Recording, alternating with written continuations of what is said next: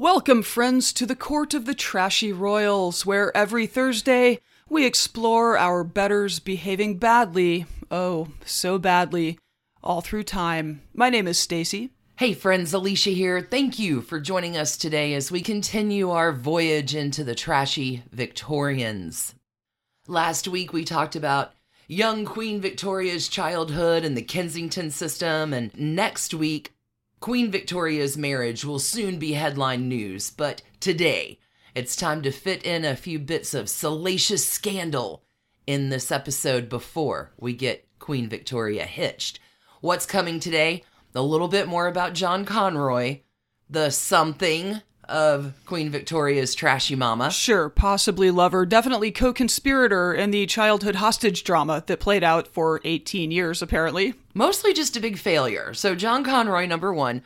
Next, we're going to talk about Lord Melbourne. He is Queen Victoria's first prime minister. He has a few scandals in his life. Excellent. We're going to wrap up with the 1839 scandal of Flora Hastings. Believe it or not, it all connects together in the time period right after young Victoria assumes the throne. It ain't easy being queen. Before we begin today, we do have a scroll here with some names of the good nobles who've joined us over for early and ad-free episodes at patreon.com/trashyroyalspodcast. Ah, the good nobles. Thank you to Amy B., Kai, Sarah E., John M., Heather and Whitney D., Cindy M., and Rebecca L. $2 a month gets you into the community there, early ad-free episodes, and we are so grateful for you.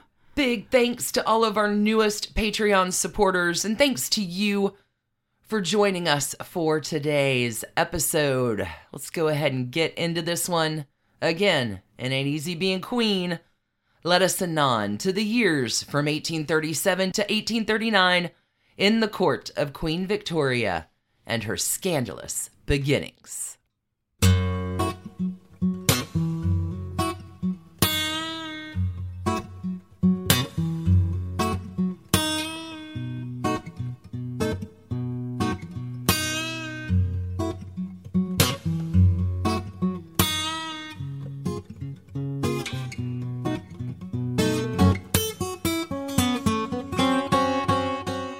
All right, Alicia, we all remember Queen Victoria, mostly from later. She was on the throne for decades. Let's talk about the beginnings of what would turn into a really monumental monarchy. Yeah, Queen Victoria less trashy than her court and the people around her. As we know, Queen Vix was only 18 years old when she ascended to the throne in 1837. Remember, her sick uncle of a king holds on to stay alive to essentially defeat the Duchess of Kent and John Conroy. Right, to cut out her mother and ensure no regency. So here's Victoria. She's young. She's been sheltered and isolated and controlled for so long. And I do want to fold some cheese here. Let's fold the cheese of trashy and just talk a little bit more about John Conroy. Sure. This guy. John Conroy was of Anglo-Irish aristocratic descent. He originally served as the Duke of Kent's military aide-de-camp, long before the Duchess came around. So this was Queen Victoria's father. Correct. Who died when she was an infant. Correct. And as you mentioned, the Duke dies. So at this time, John Conroy becomes comptroller of the household of the widowed Duchess of Kent. What John Conroy was supposed to do was manage the finances of the Duchess of Kent and be her chief of staff. What he actually did was turn his job into a shameless power grab. Again, it's not the first time that we've seen this. It will not be the last time either. But old John Conroy could read a genealogical table with the best of them. And he realizes that Princess Victoria is most certainly likely to become Queen Regnant. So John, as we know, devises the Kensington system to keep young Vix under control of Mama and John. The Duchess of Kent, totally in on this plan. Big collaboration here. And Victoria naturally loathes John Conroy She resents her mom for this too. Remember when Victoria was ill with typhoid fever? The Duchess of Kent, her trashy mama, and John Conroy try to force her into signing that document, making the Duchess of Kent her regent until Victoria is 21. She is saved, Victoria is, by Louise Lazen. The nanny. The governess. Governess. Governess. Louise is going to come back around in this story. It really does all come together. So Victoria finds the strength to refuse this, and when Victoria's uncle, King William IV, dies, Victoria, is 18. First thing she does, remember, demands a room of her own. Also, she boots John Conroy out. So Victoria moves to Buckingham Palace and refuses to let her mother visit her quarters without permission, and John Conroy cannot come anywhere near Victoria at all. Queen Victoria can't force her mother to fire John Conroy, so he will remain the Duchess's comptroller. He's still in her household. But again, John Conroy is not very good at his job, because the Duchess just keeps getting deeper and deeper into debt. So John Conroy, at best, right, is just incompetent. At worst, he's an embezzler. So not great in 1837 as Queen Victoria assumes her reign, but she does have her own bedroom, and that's got to be cool for the first time ever at 18. Can you imagine? I'm in charge. What do you even do first, Queen Victoria, now that you have managed to land your own bedroom? It's only up from here, right? But Queen Victoria, super educated, super sheltered. Victoria does move into Buckingham Palace. She was the first monarch to actually live in Buckingham Palace. John Conroy, banished from the royal court. Now, Victoria can't banish her mom, but I do want to let you know that the relationship between the Duchess of Kent and Queen Victoria was tense and icy for many, many years. The two will become closer as time goes on, and by the time the Duchess of Kent dies, Queen Victoria seems to have forgotten a whole lot about her childhood of being controlled. A lot of this evidence is based on the depth of Victoria's mourning for her mother that she writes about in her journals. Another story for another day. Because today we have a young queen who will, at the beginning of her reign, turn like all the top people in charge do, at least from 1720 onward. Who do you turn to for advice and counsel when you assume your king or queen position? Would that be the Prime Minister of the United Kingdom? Was it the United Kingdom at the time? Yes. Anyway, England, yeah. Okay. The PM, the Prime Minister. So young Queen Victoria has a very, very close relationship with her much older first Prime Minister. This is Lord Melbourne, who is also known as William Lamb. He is the second Viscount Melbourne. Remember last week when we talked about Victoria and her relationships with men? This is going to be the guy. Lord Melbourne is the guy who is the most influential for Victoria in the beginning of her reign. Many folks speculate that Queen Victoria and Lord Melbourne are in love, despite their 40-year age gap, which is not the case, but, of course, speculation. Lord Melbourne, William Lamb, he's distinguished, he's handsome, he's charming.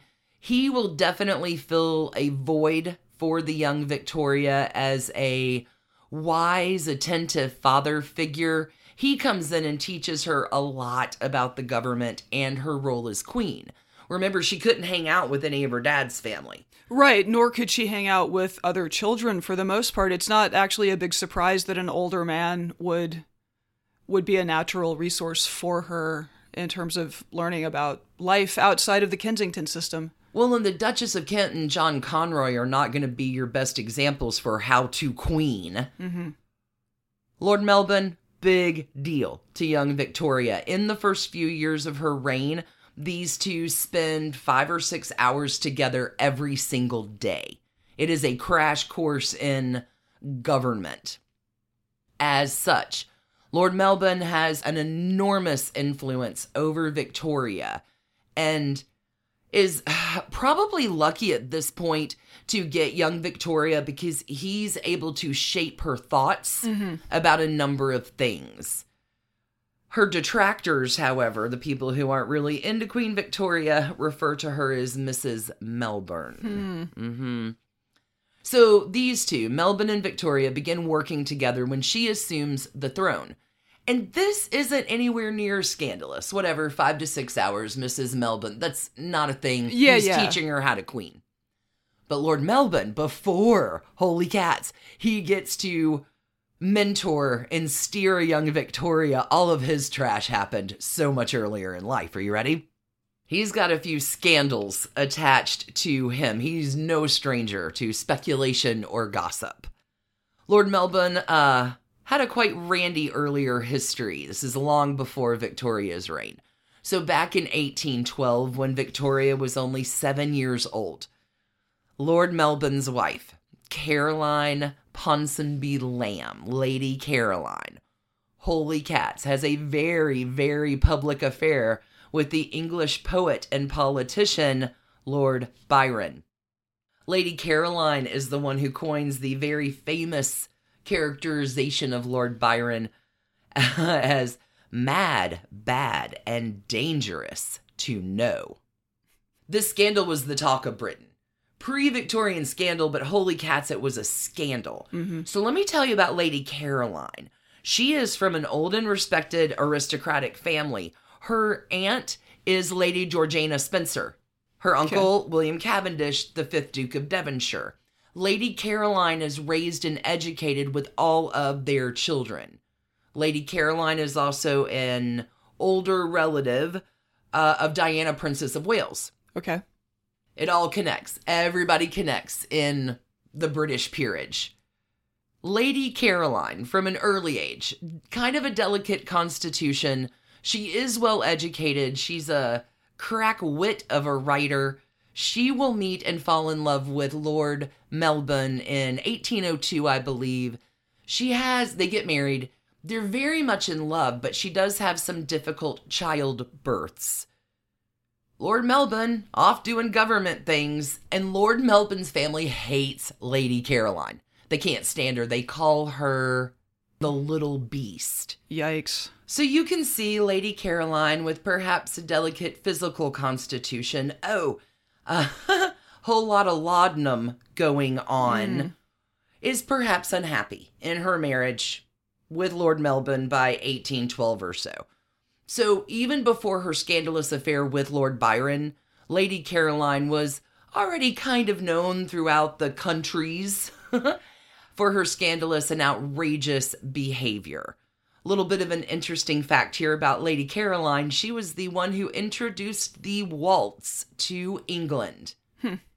The very first waltz was performed at Brocket Hall, their country estate. But that's not exactly trashy. Lady Caroline, holy cats.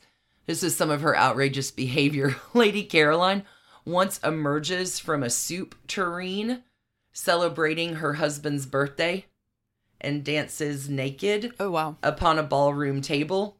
That table is still in use for today's banquets. So they don't make tables like they used to anymore. Guess not.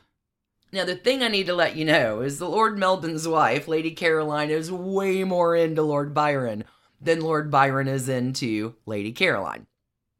Lord Byron, who has enough problems all on his own without adding Lady Caroline's problems into his spreadsheet, breaks things off with her. And Lord Melbourne is like, oh man, he's going to take his disgraced wife, Lady Caroline, back to Ireland. But Lady Caroline, distraught, she's pining for Lord Byron. Even in her exile in Ireland, she's writing him all of these adoring letters.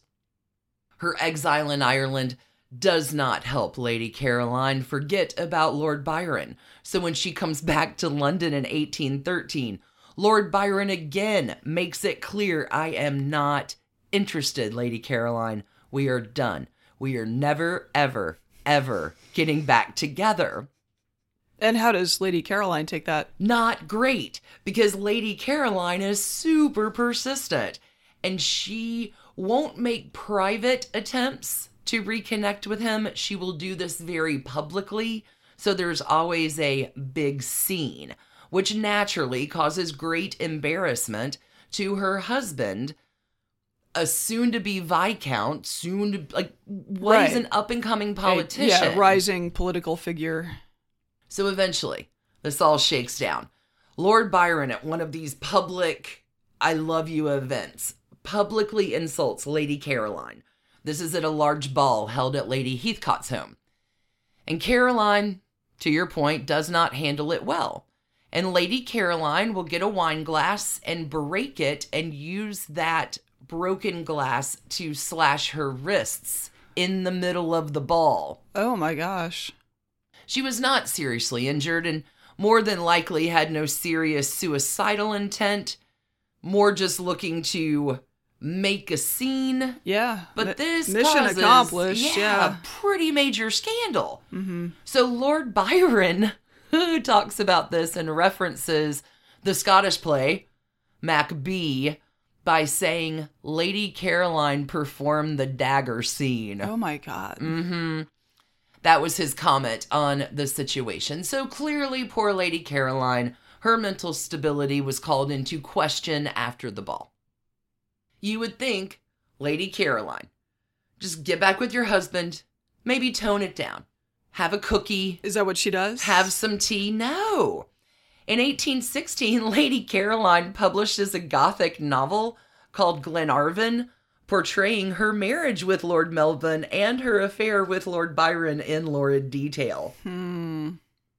It is weird that her husband was able to continue ascending in politics with all of this going on. You ain't kidding, because this is embarrassing for Lord Melbourne. It creates a lot of enemies for him, because Lady Caroline also writes in this Glenarvan book a lot of spiteful depictions of influential society, royal court figures. So this is sort of a poison pen novel. It's bad. Despite all of this, Lord Melbourne, he is a dedicated guy. He does not abandon Lady Caroline. Even when his family, she's the little beast, Wills, come on, move along, bro. They're making every attempt they can for William, Lord Melbourne, just to divorce Lady Caroline. And neither one of them are faithful. They both engage in extramarital affairs. But ultimately, it is Lady Caroline who convinces her husband to agree to a formal separation in 1825. That is a lot of years of unhappiness and scandal. You ain't kidding. You got to think Queen Victoria looks like a walk in the lollipop park after Lady Caroline. Lady Caroline does get her separation in 1825. However, her struggle with mental instability grows worse in her last years. This is complicated off the charts by her misuse of alcohol and, again, a whole lot of laudanum going on. Now, Victoria's not even to the throne yet. We're here for Scandalous, so let's talk about one other scandalous Caroline who intersects with Lord Melbourne a little bit closer to Victoria's time frame. In 1836, the year before Victoria assumes the throne. Lord Melbourne, right? Here, Caroline, his first wife, Lady Caroline, passed away in 1828. Okay. Whew, okay, now he's wife-free. I should be in no more scandals. I'm good. Until 1836. So what happens? This particular scandal was about Lord Melbourne and another Caroline, but an author this time, Caroline Norton. Now, this has serious political implications because one of your favorite things, Caroline Norton's husband tries to blackmail Lord Melbourne. Yeah, Caroline Norton's husband demanded £1,400 from Lord Melbourne for the use of his wife, perhaps? And Lord Melbourne refuses. And so Caroline Norton's husband accuses publicly Lord Melbourne of having an affair with his wife. This is Trashy Victorians. Are you ready? Mr. Norton here goes so far to claim the lovers had both taken part in undignified spanking sessions. It's like they learned nothing from Alexander Hamilton's life. The undignified spanking sessions, believe it or not, were activities later substantiated by several other aristocratic ladies that Melbourne had affairs with. Wow. Yeah, that's a thing that happened. So he had a kink. So once these accusations are made legally, a trial is in order. This time, Lord Melbourne has a great deal to lose. First up, the damages that Caroline Norton's husband were suing for is about £1 million in today's money. So not insubstantial at all. Not insubstantial at all. Number two, if adultery was proven, Caroline Norton's husband could then divorce Caroline, and Lord Melbourne's political career is over. So naturally, there's a trial. Large crowds gathered. Tickets to sit at the public benches were sold. It is a hot seat affair. The public is hungry for all of the lurid details of this alleged affair. Here's one report of the testimony. Quote, Melbourne, it was alleged, had frequently stopped off at the Nortons' home, which was a 5-minute stroll from Downing Street. He went in by the back door, and while he was there, no other visitors were admitted. The drawing room where Caroline received him was often bolted from the inside. Servants reported seeing kisses and hearing whispers from the bedroom. One claimed to have seen her on the floor with her dress all over the place and the thick part of her thigh exposed. Tacky evidence was given of suspicious stains on her clothing after his lordship's departure. There's unquote, literally nothing new under the sun. So when it is all said and done, the court and the trial actually concludes that adultery was not sufficiently proven, leaving no significant damage to Lord Melbourne's political career. Caroline Norton stayed married to her husband. And everyone was happy? Carrying on here, Lord Melbourne is in a position of power by the time Victoria assumes the throne.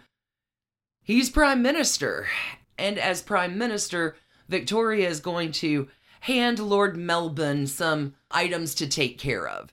And one of those is, I want John Conroy out of here. So Lord Melbourne, wrapping it back around, goes to John Conroy, and he's like, listen, dude, I will give you a pension of £3,000 a year and a baronetcy, plus an Irish peerage if one becomes available, if you just go. Just go. But John Conroy wants more money, but will come around to Melbourne's terms, but still the Duchess of Kent will not part with John Conroy. And although Victoria refused to believe that John Conroy was her mother's lover, there were rumors, and John may have used those as leverage to get some of this preferred treatment. Keep John Conroy right there, because he's coming back around again on the guitar. We got one more scandal, that of Flora Hastings. Let's take a quick break here and come back to 1839. Can't wait. All right, Alicia, so we still have John Conroy to kick around. We do, but not after Lady Flora Hastings is kicked around first. It's terrible. So, it's not surprising that a young and inexperienced queen would end up making some mistakes or errors in judgment when she's just, stepping out into her regnancy. But Victoria's first major mistake caused an enormous scandal and does a great deal of harm to her reputation, so much it's still being discussed and written about today. Victoria assumes in 1837. It is in 1839 that a young Queen Victoria is embroiled in this scandal regarding the illness and subsequent death of a lady-in-waiting to her mother. This lady-in-waiting, her name is Lady Flora Hastings, She is the daughter of the first Marquess of Hastings. This is a titled lady, not somebody you just want to kick around. Lady Flora is lady-in-waiting to Princess Victoria's mother, the Duchess of Kent, prior to becoming queen, and also remains a lady-in-waiting for Trashy Mama, Duchess of Kent, after Victoria assumes the throne. Lady Flora Hastings had been part of that Kensington system, the evil plot that Mom and her devious John Conroy developed, right? And so Queen Victoria, understandably, has negative feelings about Conroy, who had controlled and bullied her as a child and teenager. Her negative feelings, Victoria's, do carry over to other members of her mother's household, including Lady Flora Hastings. Queen Victoria has a deep distrust of Lady Flora. She will refuse to be in the same room as her. However, Lady Flora is still lady-in-waiting to the Duchess of Kent, which means everybody lives together at Buckingham Palace. It's a little uncomfortable. Not as uncomfortable as it could be as Queen Victoria sets her mother's rooms all the way on the other side of the palace. They're in the two most opposite rooms they can be. Okay. So it mostly keeps Mom and Lady Flora Sure. and John Conroy away from Victoria. Queen Victoria has now gotten Conroy out of the way. Queen Victoria is now going to set her sights on really getting Lady Flora out of the way.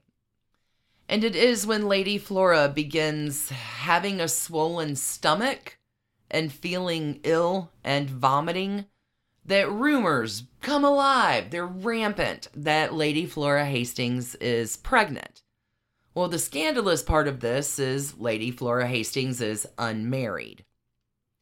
Knowing that Lady Flora and Sir John Conroy were friendly, and believing that Lady Flora had been an accomplice to Conroy in his attempts to control Victoria in order to control the crown, Queen Victoria decides to act on the rumors of Lady Flora Hastings' unwed pregnancy. And it's not great. Queen Vix is spurred on by her confidant and former governess, Baroness Louise Lazen, as well as her lady-in-waiting, the Marchioness of Tavistock. The Queen feels perfectly confident that these rumors are true. Queen Victoria may be feeling a little bit petty in her heart, feels like she has the proverbial smoking gun that would put not only Lady Flora Hastings out of commission, but John Conroy out of commission as well. Her tormentors will be shamed once and for all. I have a fun story about Anna Russell, the Duchess of Bedford. Hold on, we'll talk about that at the end as a little amuse-bouche. Okay. Okay. So here we are, Lady Flora Hastings. In Queen Victoria's prolific and detailed journal entries, right? She's been writing from 10.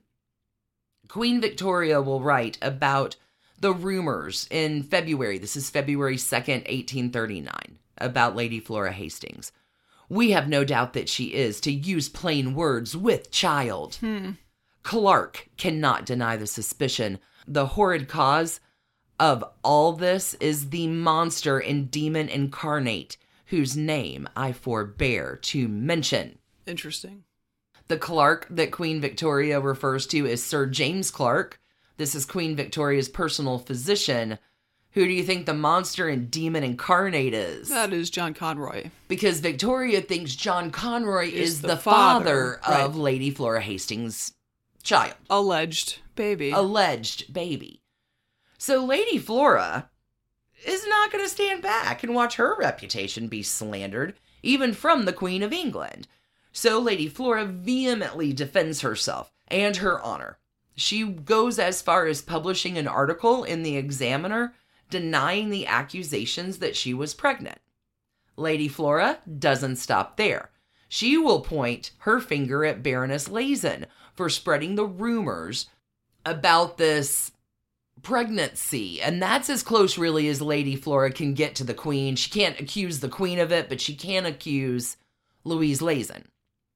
And although Lady Flora didn't name Louise Lazen, she referred to a certain foreign lady, quote unquote, in the Queen's household.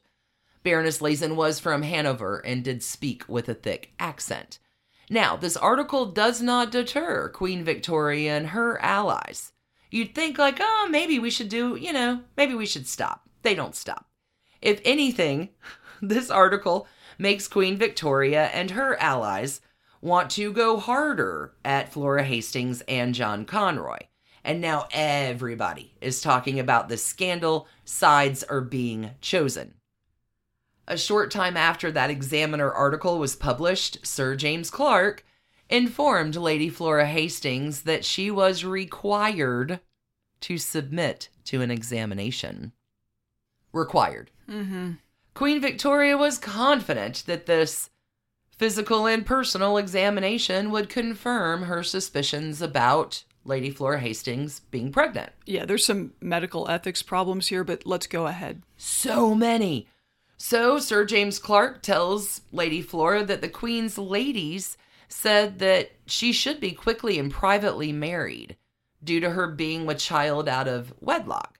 And naturally, Lady Flora is horrified and outraged, and she denies the pregnancy, but eventually has to because it's required to let the doctor examine her. So again, medically very, very bad. Mm-hmm. Lady Flora refuses for this, but then Queen Victoria bans Lady Flora from court until she eventually relents. Yeah. Right. In her private journal, Lady Flora Hastings writes, upon which he told me that nothing but my submitting to a medical examination would ever satisfy them and remove the stigma from my name. I found the subject had been brought before the Queen's notice, and all of this had been discussed and arranged and denounced to me without one word having been said to my own mistress, the Duchess of Kent, one suspicion hinted, or her sanction obtained for their proposing such a thing to me. My beloved mistress, who never for one moment doubted me, told them she knew me and my principles and my family too well to listen to such a charge. However, the edict was given. Finally deciding she has no other choice, Lady Flora allows herself to be examined. Afterward, Lady Flora says this examination is, quote, rough, prolonged, and painful, unquote. Now, much to the Queen's disappointment and eventual embarrassment, what does that examination prove? Not pregnant. Not pregnant is Lady Flora Hastings. Sir James Clark reports that there were, quote, no grounds for believing that pregnancy does exist or has ever existed, unquote. In short, the doctors concluded that Lady Flora was still a virgin. So what was going on with her? Oh, we're going to talk about it. So here, Queen Victoria has been proven wrong and appears spiteful and petty crocker, right? The Queen decides to visit Lady Flora to apologize. And Lady Flora, in accepting the young Queen's apology, sort of puts Victoria in her place and says, I must respectfully observe, madam, I am the first, and I trust shall be the last, Hastings ever so treated by their sovereign. I was treated as if I was guilty without a trial. There's no defense or argument against this accusation. Queen Victoria had done exactly as Lady Flora had claimed. Instead of ruining Lady Flora's reputation, it was the Queen's reputation that ends up taking the hit. And so the scandal and the rumor mill don't stop after that examination once they prove no pregnancy existed. Lord Hastings, Lady Flora's brother, is a little mad. His sister's honor had been questioned. Her body had been violated. He decides to act. So Lord Hastings and, guess who, Sir John Conroy, work together to attack and malign the young Queen and her doctor. Lord Hastings, John Conroy, are determined to make sure that everyone knew about the Queen's actions. And this pair retaliates through the press to discredit the Queen and call her judgment into question. It's ugly, UGLY, and just when it seems the situation could not get any uglier, it's determined that Lady Flora's swollen stomach and her other symptoms were actually being caused by a cancerous liver tumor. Oh, no. So now Queen Victoria had not only questioned the honor of an innocent woman who is in the peerage, but now also a dying woman. Queen Victoria visits Lady Flora again just a few days before her death. She'll write about this visit in her journal. I found poor Lady Flora stretched on a couch, looking as thin as anybody can be who is still alive, literally a skeleton, but the body very much swollen like a person who is with child, a searching look in her eyes, a look rather like a person who is dying. Her voice like usual, and a good deal of strength in her hands. She was friendly and said she was very comfortable and was grateful for what I had done for her, and that she was glad to see me look well. I said to her I hoped to see her again when she was better, upon which she grasped my hand as if to say, I shall not see you again. Lady Flora Hastings does pass away July 5th, 1839. Her autopsy shows that she had a grossly enlarged liver, which was pressing onto her stomach. This scandal harms Queen Victoria's image in the eyes of her people, and her reputation will suffer for a while. The admiration and love, though, of the English people would return in full measure by the following year, when in February 1840, Queen Victoria marries Prince Albert and becomes pregnant with their first child within weeks of the wedding. The whole Lady Flora events and her actions would affect Victoria personally for many years to come. Victoria deeply regretted how she handled that situation. Yeah, that's straight up. She used state power to force someone to submit to an invasive medical exam. That's terrible. An early mistake. Yeah. An early mistake. Like, she does regret it. She swears she will never leap to such conclusions again of the entire situation. Victoria writes, I can't think what possessed me. Young, out for revenge, she will not be that rash again in her reign. I don't think this was really, if not her biggest scandal, the biggest scandal that happened to her personally. Queen Victoria would reign for another 62 years after Lady Flora's death. So maybe it blew over a bit. Well, I mean, again, there are going to be other scandals that she causes and faces, but Victoria never repeats this same mistake. She will wise up, she'll get married in no time flat, and whoa, we've got so many Victorian scandals and royals to tromp through coming up. Two more things here, though. What happens to John Conroy? John Conroy finally is convinced by the Duke of Wellington to get out of Buckingham Palace. Like, after the Flora Hastings thing, you got to get away from the Duchess. You're terrible at your job, but you here not helping anything, Johnny boy. So, the Duke of Wellington convinces John Conroy to actually leave the country for a while, which he does. Because remember, John wants his Irish peerage and his marks, but then Melbourne's out of office, and so he can't get that. But he will come back to England, John Conroy will, in 1842, but he never returns to court. And John Conroy will die eventually insolvent in 1854. So if he had embezzled money from the Duchess, he doesn't have much to show for it at the end. He never will get that Irish peerage because by the time one became available, Lord Melbourne was no longer Prime Minister and the current government was like, John Conroy, go away. Who's that? We've had enough of you. One more fun little bit about Anna Russell, who is the Marchioness of Tavistock and later the Duchess of Bedford. Just kind of a fun fact here. Anna Russell was a lifelong friend and lady of the bedchamber to Queen Victoria. Lady Anna's mother had been a lady of the bedchamber to Queen Charlotte, and her father had been governor and constable of Windsor Castle. Okay. So Anna Russell, kind of a big deal. In the 1840s, so this is several years after the Lady Flora Hastings scandal, Anna Russell, who is now at this time the Duchess of Bedford, begins the much-loved English tradition of afternoon tea. It is because of the Duchess of Bedford during the era of the trashy Victorians. How does this happen? So the Duchess of Bedford is visiting the Duke of Rutland. This is out in Leicestershire. Now, this happens at a place called Belvoir Castle. If you are reading the word, you're never going to know that it's pronounced Belvoir Castle. The spelling of this castle is Belvoir. Belvoir. So it's pronounced Beaver. Belvoir Castle. Okay. Good job, English people. Nailing it. It's the whole pronunciation is a ride thing, right?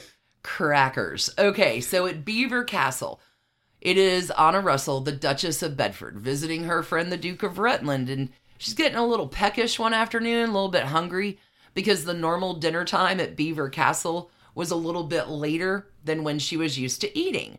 So Anna decides that she wants to have tea and cakes and sandwiches in the mid-afternoon to tide her over until dinner was served at Belvoir Castle between 7:30 and 8:30. I was going to say formal dinner would be in later in the evening. Right. So the Duchess of Bedford realizes she quite likes having afternoon tea with snacks. Yum, this is pretty good. And she'll do it again the next day and the next day, and then begins inviting her friends to join her. And this new trend catches on. Sure.